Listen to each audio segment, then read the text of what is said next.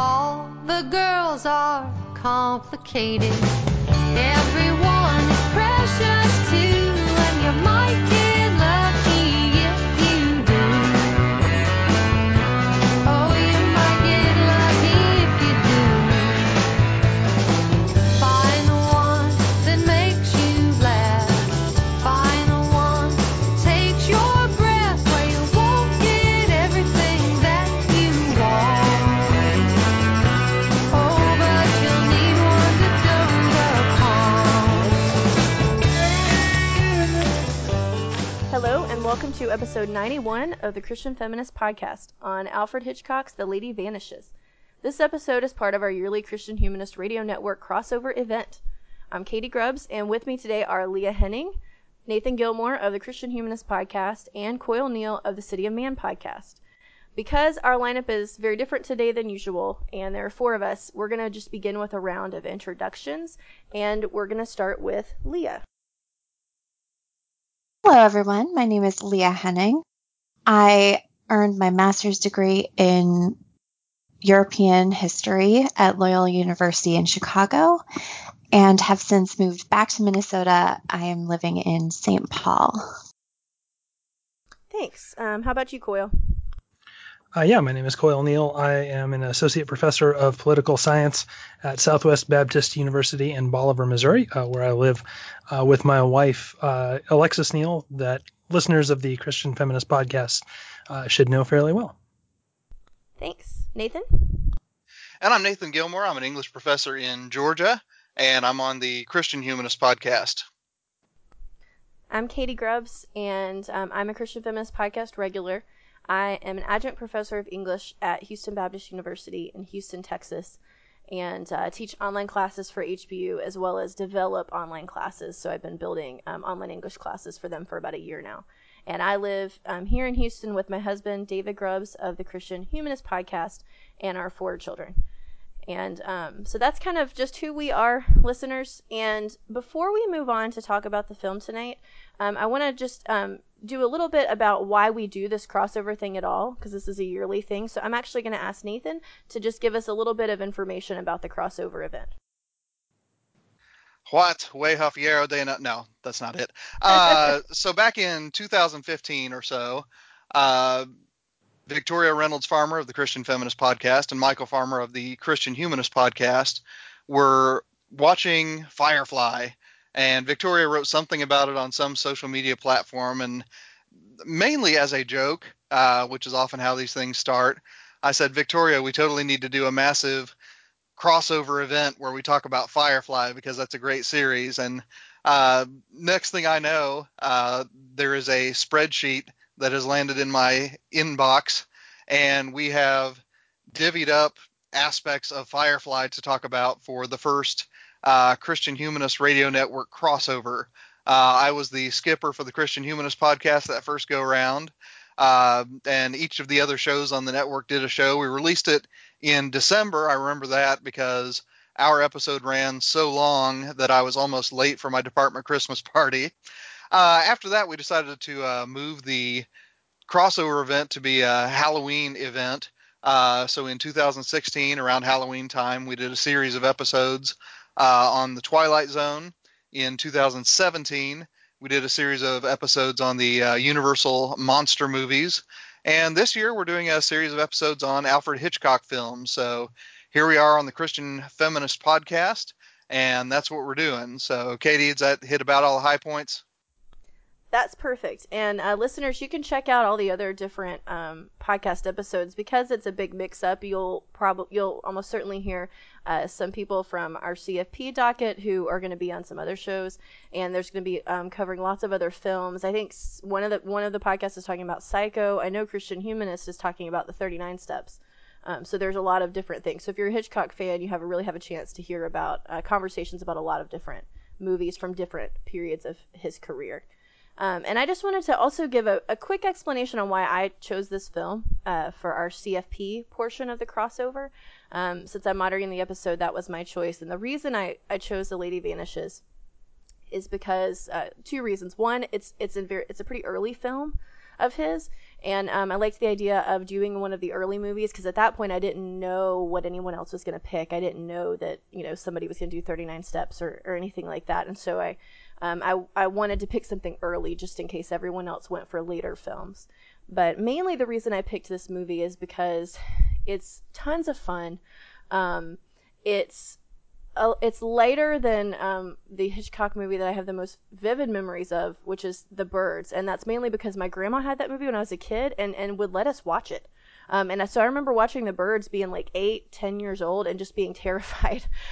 This movie's not like that. It's a lot more lighthearted at many points, and it's a great mystery and contains one of my favorite tropes, which is the little old lady who is more than she seems. So those are kind of the reasons I went for The Lady Vanishes.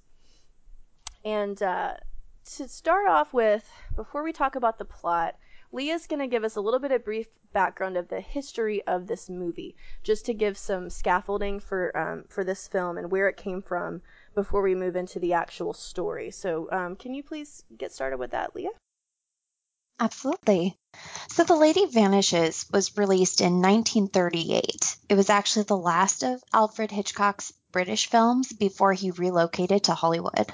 His next British film wouldn't be until he did Frenzy in 1972, I believe.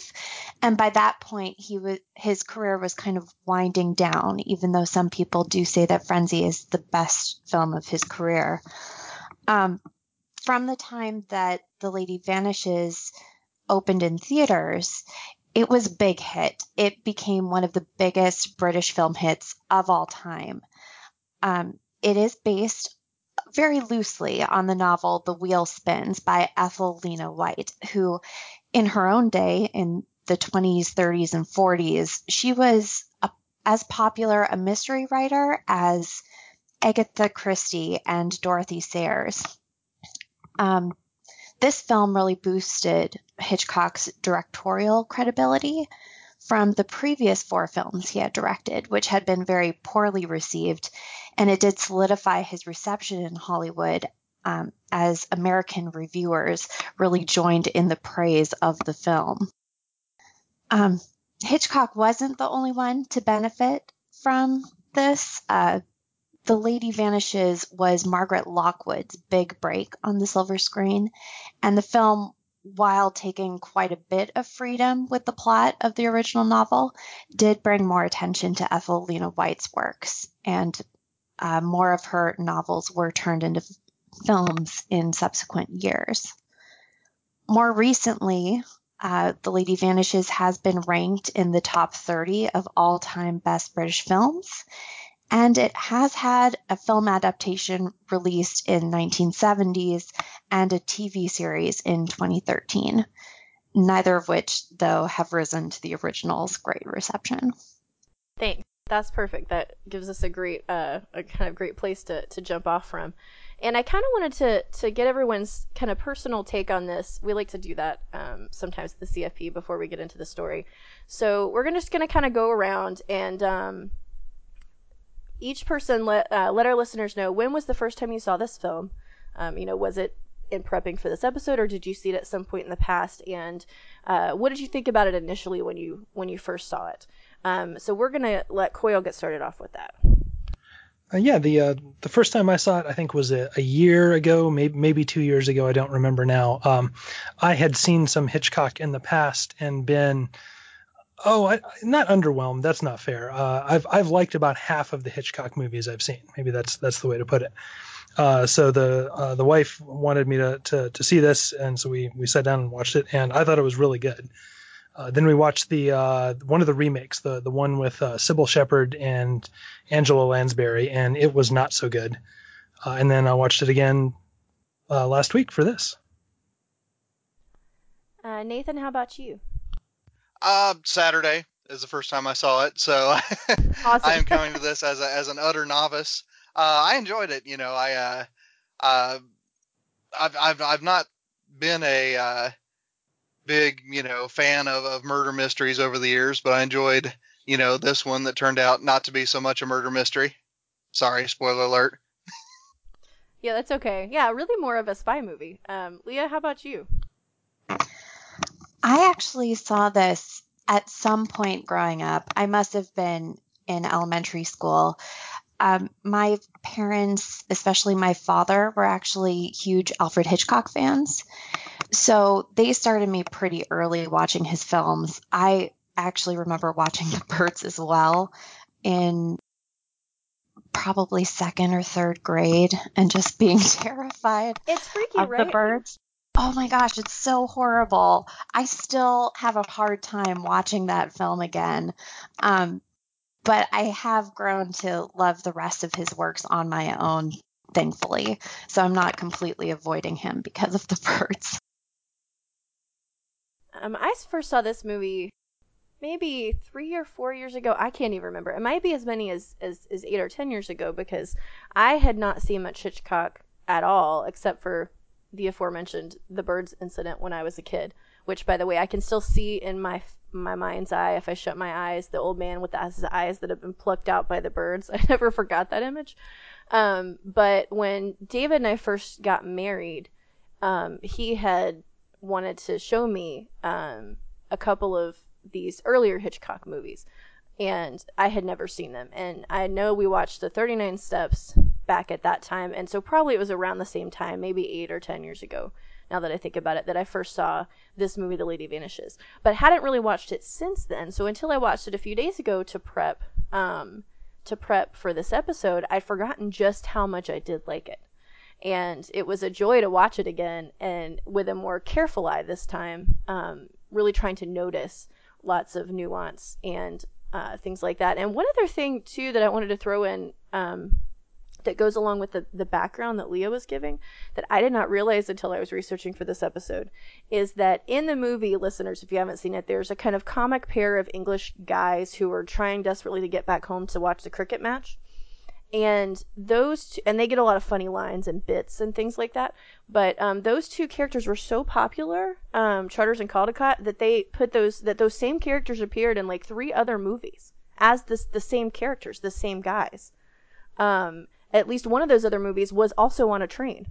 The characters just proved super popular, and so they just kept putting them in movies. And I think the other movie they were in that was also on a train also had Margaret Lockwood in it. So that was another kind of bit of the film history that I never knew before, which I thought was kind of interesting. Well, we're gonna plunge straight on into talking about the movie, but before we do, Coyle's just gonna give us a very brief plot summary, just in case any listeners haven't seen the film, just so that you understand what the heck we're talking about. So, Coyle, why don't you do that? Yeah, so spoiler alert, right? Obviously. So, Iris Henderson is traveling by train from a hotel somewhere in Central Europe. We're told the place is Bandrika, which is, obviously just a made-up place, back to England. As she's getting on the train, she gets hit on the head while helping Miss Froy, a little old lady who's also traveling on the train. She falls asleep, and when she wakes up, Miss Froy has vanished, hence the title. The bulk of the movie is her looking for Miss Froy with the help of Gilbert, a musician / historian who at first is helping her out mostly because she's attractive. Everyone who'd seen Miss Froy on the train either lies blatantly or dodges the question. They say that Iris is suffering from a concussion and hallucinating. They even have a famous brain surgeon on the train who diagnoses her with that, or she's just a hysterical girl who's going to keep causing problems and make them miss their cricket match or ruin their political careers and so on. And to be fair, she does keep fainting and passing out, so there's some evidence for that. Through a series of events, including a teabag blowing from the garbage against a train window and a knife fight with a magician, Gilbert comes to believe her, and they uncover that there is in fact a conspiracy. It turns out that Miss Froy is a British secret agent, and that the SS has kidnapped her and is planning to murder her in this very, very elaborate way. Gilbert and Iris rescue Miss Froy, but the Germans divert the train, so they have to shoot their way out. I know I've left a lot out, but you said be brief in a few sentences, so hopefully I hit all of the high points there. That was perfect. I think that's all we need to know to move forward. And so we're gonna walk through some questions, listeners, but we're also just gonna have kind of a free discussion. So and talk about some different issues. Because this is a Christian feminist podcast, I did want to pose the first question I wanted to pose is a question about the women characters, because it's a movie that kind of has an ensemble cast, and several female characters actually play very big roles in the story. Obviously, the titular Lady Who Vanishes is Miss Froy, but there's also Iris Henderson, the young woman that Coyle mentioned. Also, there's a mistress of a politician who's also on the train, and she gets some very interesting scenes. There's a fake nun, a woman dressed as a nun who is not an actual nun, who is kind of a key plot element in a couple of different points. So the first question I wanted to ask you guys, and whoever has thoughts about this can just jump in first, is what female stereotypes do you feel like the story was presenting, and does the story kind of validate those or complicate any stereotypes that you might have seen in the story? I mean, Coyle already touched on one, which was Iris as the fainting damsel in distress. She does faint quite a bit, sometimes from overexcitement, sometimes because she has been concussed, and we don't know how sleepy that is making her. However, that's not all she is. So there is a part of a stereotype with her. However, she also joins in this knife fight with the magician. She's biting and kicking, sometimes the wrong person. And she is the driving force behind the plot. Her persistence and, in some ways, quote unquote, unladylike behavior is kind of breaking that stereotype and showing herself as a woman to be reckoned with. Not just a damsel in distress, but a damsel who also is pretty handy in a fight. And what's important about that is that nobody really comes to her rescue to validate the fact that she, that she actually, saw Miss Froy, right? I mean, she actually breaks the case, so to speak, by spotting the visual clue that actually gets the first person to, acknowledge out loud that they have actually seen her. So, in some important respects, she comes to her own rescue in this story, which makes her, somewhat different, I think, from Todd Hunter's mistress, who Katie mentioned earlier, who has some great lines. But I mean, as far as I remember, and I'll grant that by the end I was keeping busy trying to figure out just basic plot details. But I don't remember her really emerging out of that the way that Iris Henderson does. Does anyone else remember any kind of turn for Todd Hunter's mistress? I mean, she does sort of stand up at the very end, right? When they're pinned in by the Germans, she's the one who's encouraging the guy to go to fight, right? Or at least not to be such a pansy about it. Yeah, I have to say I couldn't remember because it'd been so long. I was really hoping he was gonna die. So when he did, I was really excited.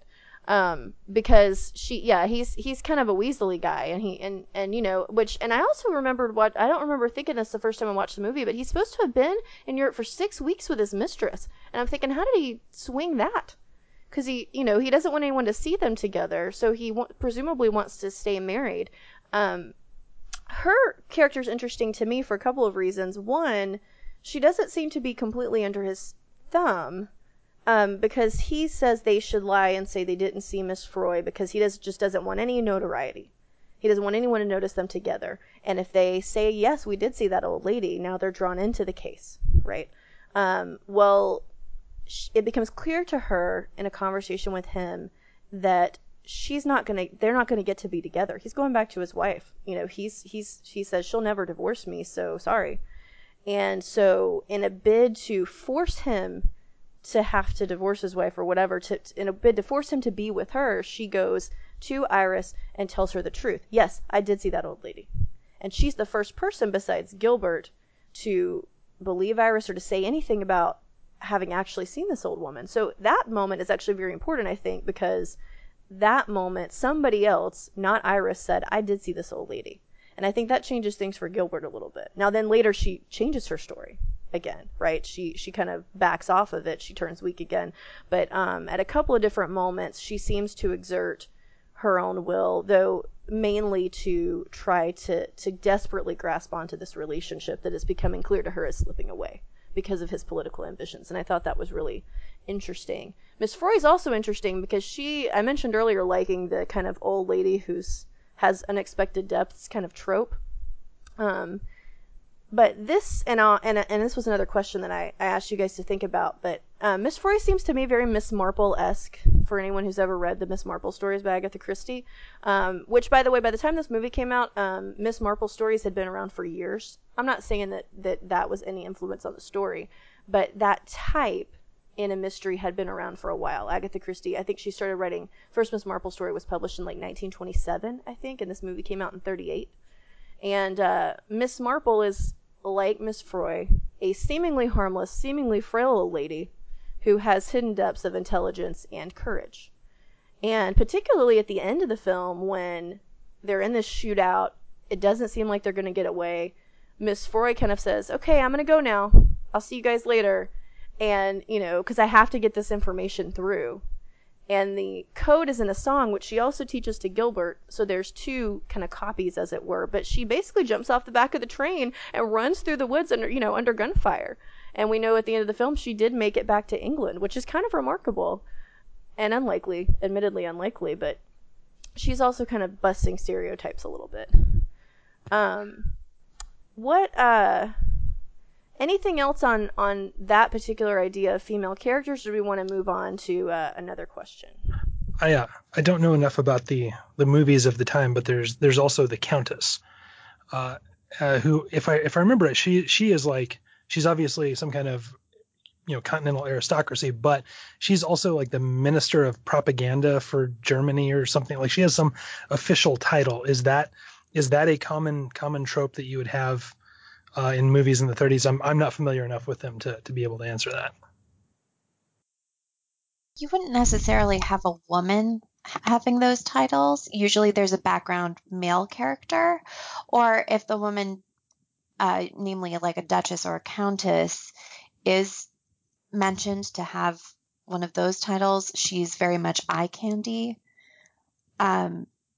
which is not the case in this movie. So that is another good trope that's kind of spun on its head. I feel like they maybe said that she was married to the minister for propaganda. I think she might be the wife, but that's also interesting because why not just put him on the train? Why make it a female character? I think that's also slightly unexpected. I like her as a character too because she's kind of terrifying, and she mostly just sits there and looks sternly at people, and occasionally she'll give an order, but she anytime kind of Iris is seated in her compartment on the train, and anytime Iris kind of looks at her, the looks that she directs at Iris to me are very frightening. I feel like this movie is a great example of the way that Hitchcock can make something seemingly innocuous be very frightening. If you're thinking for the... Yeah, go ahead. She's obviously the anti-Miss Froy, right? They're both some kind of agents of government entities, and they're both older women who are doing things that older women don't often do. Just one of them is good, and one of them is clearly sinister. That's a great point. And something that hadn't occurred to me, and since we're kind of dancing around it anyway, we talked about Minister for Propaganda and all that, but I wanted to ask you guys, particularly you, Coyle, because it's your area, but also everybody else, what did you feel like this movie was having to say about the politics of the time? I mean, it's clearly as a pre-World War II movie, but just barely. They're lining up a British versus the Germans thing, right? The Germans are up to evil stuff. They're killing people who spy on them, but it's not like they're catching them and putting them on trial and executing them, right? They're taking little old ladies and pretending that they're brain surgery patients and having world famous brain surgeons kill them on the operating table. So it's the Germans are the sinister bad guys. The British are deeply, deeply reluctant to get involved, especially if Caldecott and Charters are supposed to be typical of all British people. They only come in when they're basically forced to. So I think there's kind of a lot of that sort of political commentary going on. Although it's also, I don't know that it's necessarily central. The big point is this question of whether or not Iris is reliable. And also Caldecott versus the Germans has a lovely Han Solo versus the Stormtroopers feel to it. Right. The dude can't miss. Well, and I think it's interesting too that there's this kind of self-deprecating moment, and I can't remember which is which of Charters and Caldecott, but the smaller one, the guy without the scar on his face, he says something about not, oh, I hope I can actually hit someone, and his friend says he's just being modest. He's a great shot. I thought that was interesting too. He's kind of deflecting a little bit. One of the things I noticed politically speaking is at the very, very beginning of the movie, Miss Froy, before she disappears in the hotel, is having a conversation with Charters and Caldecott, and they're talking about the country they're in, right, this fake country, Bendrika, and the people. And she says, oh, the people are so lovely. They're just like children. They sing all the time. And the English guys say something like, well, yeah, but they're also, about to go to war. So is that really true? And she says, well, I always think you shouldn't judge a country's politics by the nature of its people, because after all, we English are very honest by nature, aren't we? And then she just kind of leaves. It's this kind of savage burn. And she just delivers it in a very innocuous voice, this suggestion that, well, the English are naturally honest, but, politics is not the same as the people. And I thought that was really interesting, particularly given that this was, again, like we said before, a movie that he was making in England, as kind of last English movie. Did anybody else notice that line, or is that just me? No, I noticed it too. There were a few tongue-in-cheek moments where there was just some slight hand commentary on British politics. One of my favorites was, I think it was Gilbert talking to the doctor, saying, "Oh, I heard that you were over in England operating on one of our cabinet ministers. Tell me, did you find anything?" Yeah, I remember that line. Oh, that's right, yeah. Right. And it's a laughable moment, but at the same time, it is that kind of dig to the British people, like, your leaders aren't necessarily leading you well. I kind of want to shift focus just a little bit and talk for just a few minutes about the film visually, because I think, we tend to get caught up, at least those of us like me who are English professors tend to get caught up in story. So I want to make sure that we mention some other things about the film. Did you guys have any particular kind of camera shots or scenes or moments that you thought were particularly interesting or successful? Personally, I didn't find this movie as visually inspiring as some of Alfred Hitchcock's other movies.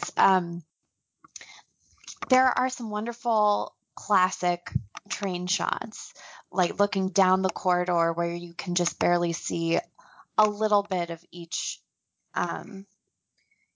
room.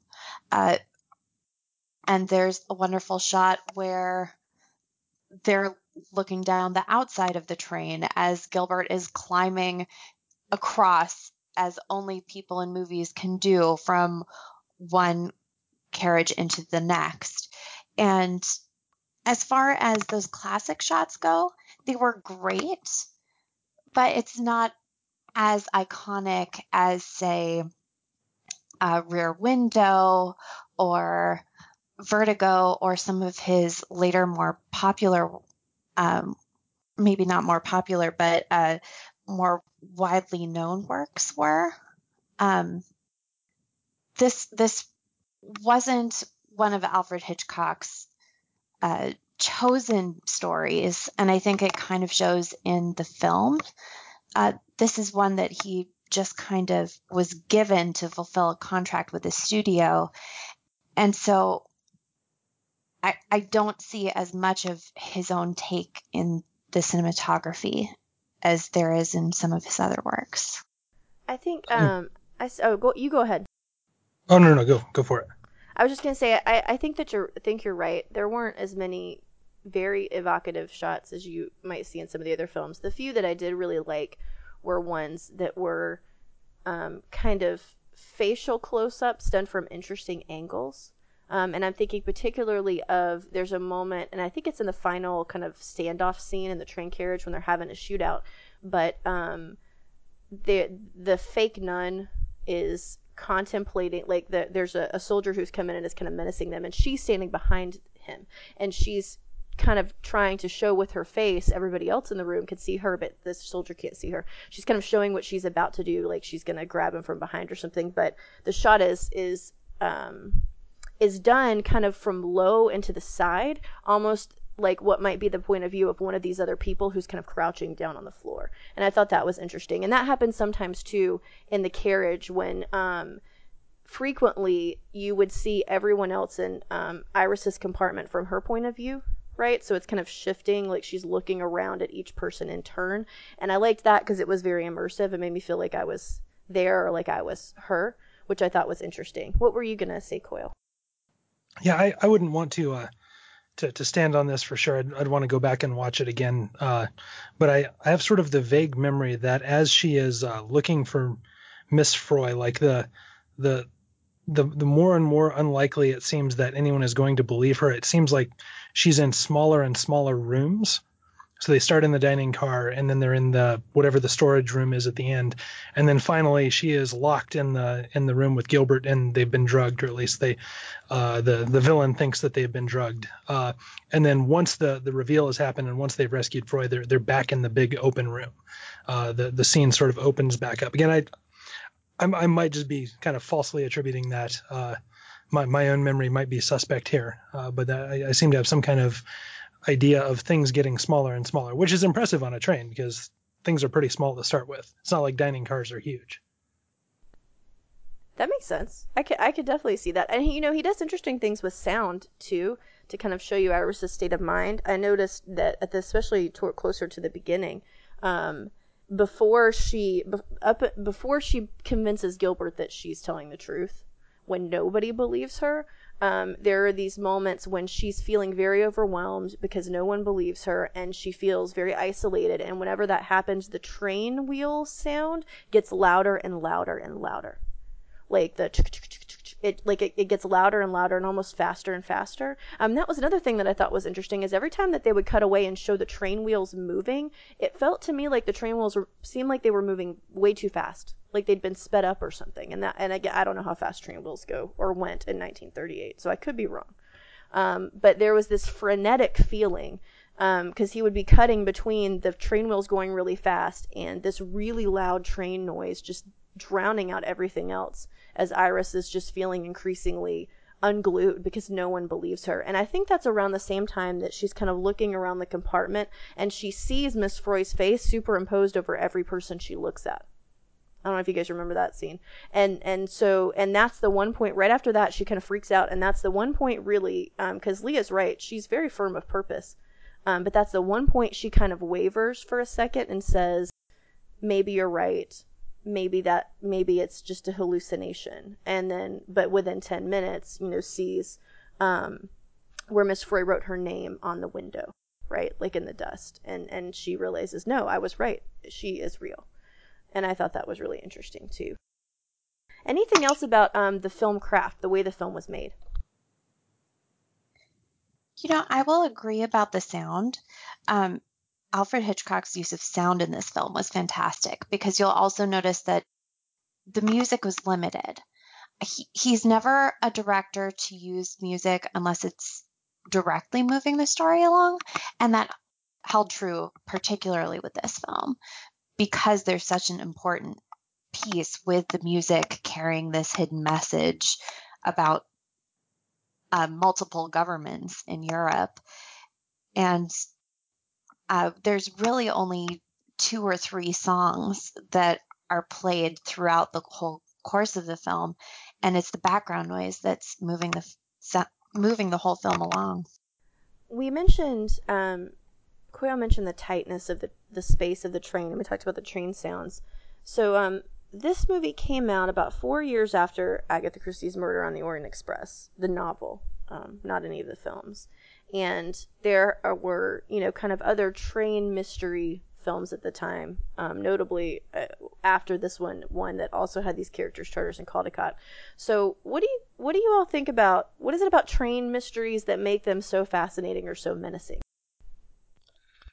It's a sense of confinement combined with the sense of inevitability. The train is going where it's going to go, and you can certainly stop it, but to do so, I mean, is to impose upon, everyone else on the vehicle. So there's a sense in which, how to put this, you have to be very sure before you actually stop the train. So I mean, there's a combination of factors there that I think makes a train mystery especially compelling. It's interesting to me too, the kind of, you talked about the inevitability, Nathan, right? The train will get where it's going to go. And with that, you also have this urgency, right? So that in most murder mysteries, there might be a race to catch a killer before that killer kills again. But in terms of, people might range from location to location, drive around, look at different places. But with the train mystery, you're kind of trapped in the train unless you stop it, like you said, and you only have so much time to solve it. Because, if they can't prove that any wrong has been done, then when they get to the final stop, these people are just going to disappear. The people who did the crime are just going to melt away. And so there's this super limited amount of time, which makes the stakes for everything just go that much higher. And that's true even in a murder mystery that's not to do with politics, the way that this one is. Murder on the Orient Express is a great example. There's a limited aspect. And I suppose that would be true, right, in any mystery that takes place on any mode of transportation. I mean, I suppose the same might be true for a boat mystery. Or a plane mystery. Though the one Agatha Christie novel I can think of that the murder takes place on a plane is not actually solved while still on the plane. It's solved later on the ground. Any other ideas or anything else about the train thing before we move on to another bit? Well, and then also at the end of this movie, you combine the train mystery with, the frequent trope in action movies and spy movies where diverting the train from its intended destination puts all of the characters in, just a very, very heightened, dangerous situation because all of a sudden, the bad guys are waiting for you at the end of that track. Absolutely. And then you have a situation where, they're able to get the train going again, and now you have amateurs who are having to try to run the train, which does not look easy because the two guys who run the train, conveniently, they both get shot in the shootout, but our heroes do not. And so they have to figure out Gilbert has to figure out how to run this train, which is also interesting. So one of the big questions I wanted to make sure that I asked, because the film does pay lots of attention to this, is how did you guys like the central pair, the kind of, I guess, the Gilbert-Iris pairing, romance, whatever, and the way they interact? How did you feel about that relationship? I really wish that they had just stayed friends at the end. I liked them. I liked their camaraderie and their banter. I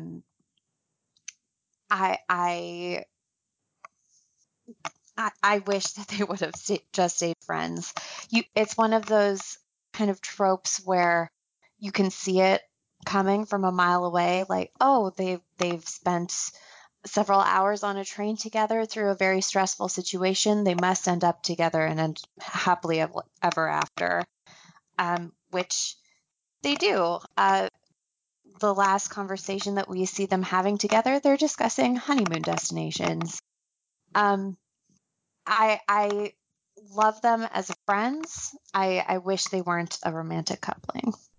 I really like that. That hadn't occurred to me. And it's interesting too, listeners, if you haven't seen the movie, at the beginning of the film, Iris is engaged to somebody else. She's supposed to be going back home to get married. And she's kind of been on like a hiking, I guess, tour with two female friends. And I remember thinking at the time, if you guys are such good friends, how come you're not going to her wedding? Because she's supposed to be getting married on Thursday, and they kind of say goodbye to her, and they're going to stay in Europe, I guess, and keep trekking or whatever. But at the beginning of the film, Iris was fairly annoying to me because she has this kind of, oh, I've done lots of cool things. I guess now I have to settle down and get married. And it's this very kind of, as if it's inevitable. And when she says, I've seen everything and I've been everywhere and done everything, but then lists the things that she's done, the list is very lame. She's kind of had caviar at Cannes, and she's played Baccarat and Biarritz, and it's all this kind of I remember thinking that list doesn't say much about doing everything or about marriage. If these are all the things you've done, so now you feel okay to get married. But it's an interesting relationship to me because it plays on a couple of different tropes. One, she and Gilbert seem to hate each other, or at least it was a very antagonistic relationship in the beginning, which is a trope, right? It's, goes all the way back to Much Ado About Nothing, and now shows up so often in any romantic comedy. If you see two people who hate each other, oh, of course they're going to get together, right? It's that. But another Shakespeare thing that I was thinking of when I saw this movie is that their first scene together felt very much like The Taming of the Shrew to me. Kind of like Petruchio and Kate in Taming the Shrew, because she in her rich girl way complains to the manager and gives him a bunch of money to make Gilbert be quiet and or leave his room, because, and admittedly what he's doing is really annoying, but he's above her in the hotel and he has these people folk dancing upstairs while he plays his clarinet because he's trying to record the movements of this folk dance because it's like a dying art or something. But so when he gets kicked out of his room upstairs, he just comes downstairs to her room, barges in, and just sets up camp in her room in this just ridiculous flamboyant fashion, like, well, you kicked me out of my room, so I'm just going to sleep in here. And he says, if you tell me to leave, I'll tell everyone you invited me here. And it's just this outrageous behavior, and she kind of huffs and puffs at him, but then, relents and, kind of calls the manager back so that he'll leave. But that whole thing just felt so Taming of the Shrew to me. His, kind of, I'm going to behave in a bombastic, ridiculous manner. And that kind of takes the wind out of her sails. And I thought that was really interesting. But I think you're right, Leah, that they seem to be very good as a friendship. And when it kind of, and even when it kind of turns romantic and they have a big kiss at the end, he's kind of teasing her. In the moment, he's kind of teasing her, and she's kind of saying, "You're so mean." But then, of course, they kiss. I don't know. What did you guys think, Nathan and Coyle, about the relationship? Well, first of all, the central pair in this movie is clearly Charters and Caldecott, so I contest the premise of the question. Right. But I can't argue with that. If we must talk about, Iris and Gilbert, first of all, if you've seen very many movies at all, you hear that Gilbert gets every punchline in every scene, so of course he's going to end up with the woman lead. That came as no surprise at all. I agree with Leah that,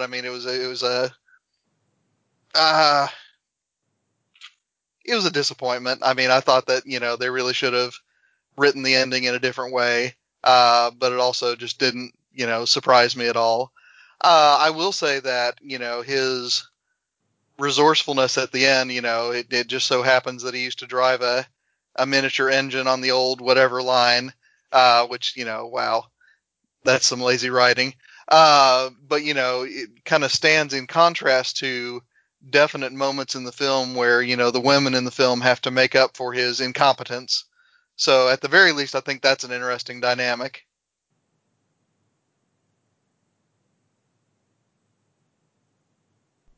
Coyle, how about you? I don't really have any thoughts on that particular part of the movie. Although I will agree with Nathan that Charters and Caldecott are pretty awesome. Well, let's talk about Charters and Caldecott.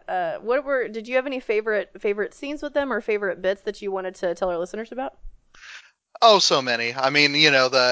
They get stuck in the room together, in the bed together, and, the maid who actually lives there keeps coming in various states of undress and, just making both of them even more uncomfortable than they seem to be lying in bed together. They are, the Bert and Ernie of this movie. They're there for some good slapstick, visual gags. Coyle, is there anything, anything deeper than that you'd want to point to? Well, yeah, for all of their, kind of obvious shallowness throughout the movie, they also do come through in the end in a way that many other people do not. Right. Like Todd they sort of Hunt, catch. especially. Yeah, they sort of catch up to where Iris has been all along, right? And then after the difficulty's over, they're right back to their cricket match, and I think there's something sort of appealing about that. And they have one last Bert and Ernie moment at the end when the cricket match is canceled for flooding, and they actually didn't have to be in a hurry at all anyway. Right. I will say the remake with Angela Lansbury and Elliot Gould and Sybil Shepherd is largely not worth watching, but the two guys who fill that role do a fantastic job. It's worth watching for them. So if you can find some way to fast forward to them and then ignore the rest of it, it is worth your time. Do you guys think that those two characters are meant to be the embodiment of what it is to be English and are just another way to kind of poke fun? Oh, I think Miss Froy is the embodiment of what it means to be English, but yeah, I mean, I think they're comic relief. And, Coyle's absolutely right. I mean, because they are the English characters in an English movie, they prove to be, really quite useful at the end. But then, like I said, I mean, they get one last gag to end the movie with. My favorite bit with them is when there's a shot where they're upstairs in their tiny room, in the maid's room, and you hear their voices, but all you see is someone holding up a newspaper, right? But then when the door opens, they put the newspaper down, and they're both behind the newspaper.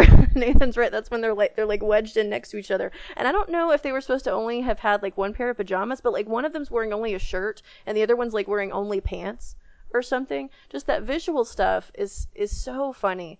And I think that they're also good because there's some contrast drawn between them and Gilbert, and we haven't said much about this. I feel like there's a slight class thing happening in some parts of this movie. Among other things, at the very beginning, we know that Iris is very wealthy, and we know that she's getting married to Lord somebody. I'm not going to pretend I can remember his name because he doesn't appear till the very end. But she says to her friends, her female friends, that her dad wants a shield or a coat of arms to put on the jam label, right? She kind of throws that out. So there's this, kind of statement that, her dad's a very successful, I guess, very wealthy kind of merchant and is really wanting her to marry into the upper class, which is interesting. Then you've got Gilbert, who is, the son of a musician, and he doesn't seem to be of any particularly upper crustiness. All that to say, in the shootout scene, sometime later in a tent scene, there's some reference to somebody says, it's the soldier who comes in on the train car to try to apprehend them, says to Charters and Caldecott, they're like, oh, your English is great, and he says, yeah, I went to Oxford. And then Gilbert bashes him over the head with a chair, completely knocks him out, and he says, I went to Cambridge. And so there's this kind of joke on Oxford versus Cambridge, but I thought that was kind of a funny moment of, you've got Charters and Caldecott over here, Oxford men, and then you've got Gilbert, who we know probably didn't come from money and did have a good university education, but is, in that moment kind of savagely hits a guy over the head with a chair. It was interesting to me that those kind of thrown in things that might even probably mean a lot more to an English viewer at the time than they would to us. But I was, kind of picking up on that stuff this time around. Well, we have gone on for a good while, so before we move on to passing on, I do want to go around. We're going to go around the horn one more time, and I want to ask each person, what's your favorite line in the movie? So, I'll go first. Okay, go. When Todd Hunter and his mistress are talking when we first meet them, he gets the 2 single rooms, and, she says, we weren't nearly this careful in Paris. And his reply is, well, in Paris, the exhibition was at its height. And she replies, well, there's no need to rub that in. I loved it. I loved it. What about the rest of you guys? One of my favorite parts is where Gilbert and Iris are searching the train for clues, and they look into the compartment with the nun and the patient, and Gilbert looks in and there's nothing wrong, and he closes the door and is about to move on, and that's when Iris just questions him, did you notice the nun? Anything strange about the nun in there with the patient? No, not really. And she just goes, nuns don't wear high heels. And it's just one of those brilliant moments where it's a thing that probably no man would notice, because who's going to look at a woman's shoes except another woman? I loved that. That made me think of Glaspell's Trifles again, right? Women's knowledge saving the day, or seeing to the heart of the problem. We talked about that on our Legally Blonde episode too. Yeah, I love that part. What about you, Coyle? Yeah, my favorite line is much less meaningful than any of that. It's again Caldecott and Charters are talking about why they missed the original train. I don't remember exactly how it goes, but one of them is like, oh, it's terrible, we missed the train, and then the other one says, well, we wouldn't have missed the train if you hadn't insisted on standing up for their national anthem. And the other guy's like, well, I think you should show respect, but I didn't know it was going to last for 20 minutes. And the other guy's like, I don't think Hungarian Rhapsody is actually their national anthem. That whole scene was great. They had so much good banter. I had two favorite lines. One of my first favorite lines is Gilbert and I are searching the train. I think this is fairly early on in their search, but something's held them up, or she says wait or something, and he says, "Faint heart never found old lady," which is one of my favorite lines in the movie. And then also later on, they have they're searching the baggage car, I guess, to try to find Miss Froy. And I don't remember if this was before or after the fight with the magician, but I think it was before. But they're trying to marshal the facts, list them together, and figure out what happened. And he finds in the props box for this magician a Sherlock Holmes looking hat, like deerstalker hat. Puts it on, and she hands him a pipe, and he's kind of playing Sherlock Holmes. And so he lays out what they know so far, and he says, "So what do you think happened?" And she says, "I don't know. I'm only Watson." And he says, "Well, don't bury yourself in the part. Like, come on. Tell me what you think." And I just thought that was really funny. They also remind me, by the way, Iris and Gilbert also remind me of yet another set of Agatha Christie characters, because they also remind me of Tommy and Tuppence Beresford, who were in 3 or 4 Agatha Christie novels, but I think the first one is called Partners in Crime. And they are a pair that kind of come together because of a mystery. And that one is meant to be, I believe, just after World War II. So we're going to go back. So Coyle said he had one more question, so we're going to do one final question. And hit us up, Coyle. I got sort of a, I guess, kind of a hashtag Me Too feel from this movie, and I was just kind of wondering if y'all thought there was anything to that. Like this woman says that this terrible thing has happened, and nobody believes her, and it's deeply isolating and terrifying, and that seems to have been true in 1938, and is obviously still something that's relevant and under discussion and consideration today. Like I said, I don't know if that's a discussion that's worth pursuing, but if so, I at least wanted to bring it up. And if not, that's fine too. That's actually a great question. Which and by the way, we should have said right from the beginning, this movie is an example of what we would now call gaslighting, right? So people keep trying to tell her she's just crazy, or she's just mistaken, or she's just concussed. But I don't think that's a stretch at all, Coyle. And in part, like you said, because nobody believes her. But to me, another thing about this film that does feel kind of like Me Too as well is that we know that there are various reasons why people are lying or saying they don't believe her. So some people are in on the conspiracy plot, but other people like Charters and Caldecott, who just want to get back for the cricket match, the lawyer and his mistress who just don't want to be discovered, they have selfish reasons for not giving her their support. And I think that you've seen that in so many of these cases too, with people like Harvey Weinstein and different kind of powerful men who've been brought down who repeatedly were harassing women, assaulting women, and there were people around them who knew but didn't do anything. And so often the reasons for their inaction were reasons of selfishness or self-preservation. What's going to happen to me? Will I lose my job? If I give support to this victimized person, what will be the consequences for me? So I definitely think that that's really relevant. What about you, Nathan and Leah? You guys have any thoughts about that? Oh, I think that observation is definitely valid. Like you said, I mean, the core of the plot here turns on the fact that it is possible not to believe Iris until, as you all noted, I mean, she notes the high heels, and then that's sort of one chip in the armor, and then eventually it all comes tumbling down. But you're right. I mean, the tension builds to that discovery. I mean, there's a real possibility dramatically that no one is going to believe her. So, I mean, there's definitely a link there. Wouldn't you say, Leah? Absolutely. I also think of just how she's able to recount what Miss Froy is wearing down to the exact detail of her blue handkerchief, and still everybody's questioning whether she made it up or not. And it just comes up again and again. It doesn't matter what she finds, what she sees, her word is never enough.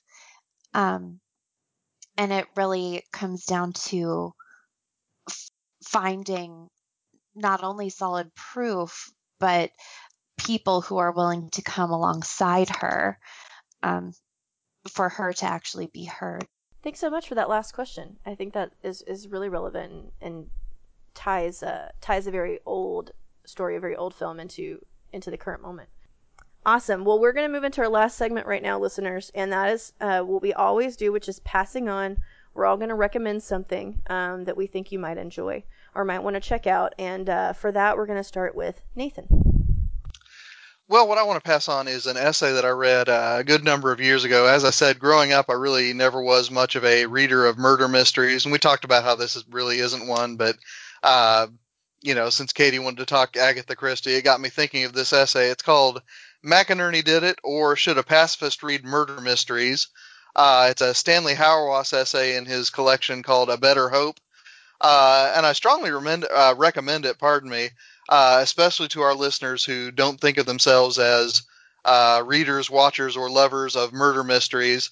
Stan Hauerwas, who is the last person I would think to make a case for the murder mystery, makes a pretty good one. Thanks. That sounds fascinating. Coyle, what would you like to recommend tonight? I would recommend, and by recommend, I mean that it is sort of along the same lines of the Lady Vanishes. I don't recommend this in some senses. The book Gone Girl. I haven't seen the movie, but the book at least deals with several of the same themes, several of the same ideas. The primary difference is absolutely everyone in Gone Girl is just a terrible human being. So take that with a grain of salt. Also, the book The Edge by Dick Francis, yet another murder mystery set on a train. I think this time in Canada. Again, very much in that same vein as The Lady Vanishes. Awesome. Well, we'll finish up our recommendations, but then I do want to come back and answer your last question. So Sure. We'll make that the final question. Leah, how about you? What do you want to recommend this week? I want to recommend another Margaret Lockwood film. It's one of her biggest. She was a very popular British actress in the 30s and 40s. Night Train to Munich, which was directed by Carol Reed and also starred Rex Harrison. It's a story about an inventor and his daughter who are kidnapped by the Gestapo after the Nazis march into Prague. And a British Secret Service agent follows them and pretends to be a German officer to woo the daughter over to the Nazi cause. And quite a few mischances occur. It's a wonderful classic. It is one of Margaret Lockwood's most popular films, and it's just a fun watch. Thanks. I'm going to recommend also a train mystery film. I mentioned earlier Agatha Christie's novel Murder on the Orient Express. And listeners, you probably know that there's been a very recent adaptation with Kenneth Branagh in it, and I'm not going to recommend that. I haven't seen it yet, mostly because I'm very upset about his mustaches. They're much too big, and Poirot would never have mustaches like that. But what I want to recommend is there was a long-running series, British series, called Agatha Christie's Poirot, starring David Suchet, who was just phenomenal. And eventually, by the time it ended a few years ago, they actually did film every single story, Poirot story. And some of those take a lot of liberties with the text, but I want to recommend the Murder on the Orient Express episode of Agatha Christie's Poirot. That was from 2010, starring David Suchet. It's incredible. Among other things, it very interestingly amplifies, I'm not going to say foregrounds because, to be honest, it's not very much present in the novels, but it amplifies the fact that in the books Poirot was always supposed to be Catholic, but it's not talked about much in the novels. In this film adaptation, or this TV adaptation, that aspect of his character is amplified in this Murder on the Orient Express, so that he very much has a struggle of conscience over what to do, having solved the mystery, what he should do with that knowledge. And I'm not going to say any more than that, because if you haven't ever read the story, then it would be a spoiler for you. But so that's my recommendation. I knew the story and watched this and was kind of done at the end, just emotionally done, because it's just so incredible. And Suchet's a phenomenal actor. And so that's my recommendation for tonight. Agatha Christie's Poirot, Murder on the Orient Express from 2010. Well, listeners, thank you so much for listening to the Christian Feminist Podcast. And thank you to Coyle and Nathan for joining us on the CFP for this episode. And we'd love to hear from you, listeners. If you have topic reading recommendations for future shows, or if you just want to talk with us, you can do so at christianfeministpodcast@gmail.com. For show notes for this episode and other episodes, check out christianhumanist.org. Christian Feminist Podcast is a member of the Christian Humanist Podcast Network. Kristen Philippic is our publishing liaison, and Ellen Peterson is our intern. For Leah Henning, Nathan Gilmour, and Coyle Neal, I'm Katie Grubbs. Tune in 2 weeks for part 2 of our discussion of vaccines and essential oils. That episode was a very long one, so it was split into 2 halves. So the second half is coming, is the next episode up. Until then, in essentials, unity, in non-essentials, liberty, and in all things, love.